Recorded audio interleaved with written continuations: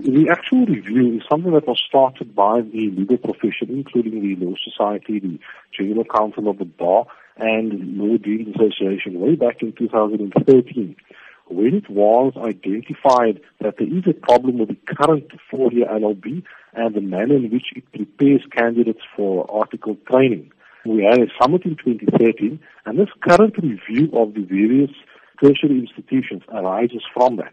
At this stage of the review, the Commission on Higher Education is saying that it is not going to include the legal profession in that review in discussing the merits of the reports and the accreditation of the various institutions, and we're saying that is wrong.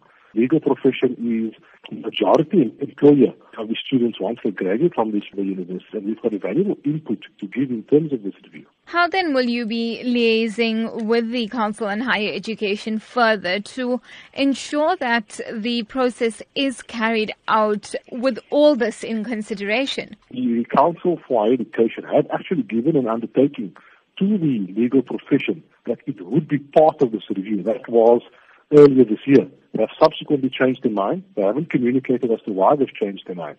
The Law Society has written a letter almost a month ago to the Council on Higher Education, subsequent to them making that decision, questioning that decision, and providing detailed reasons as to why the profession should be consulted.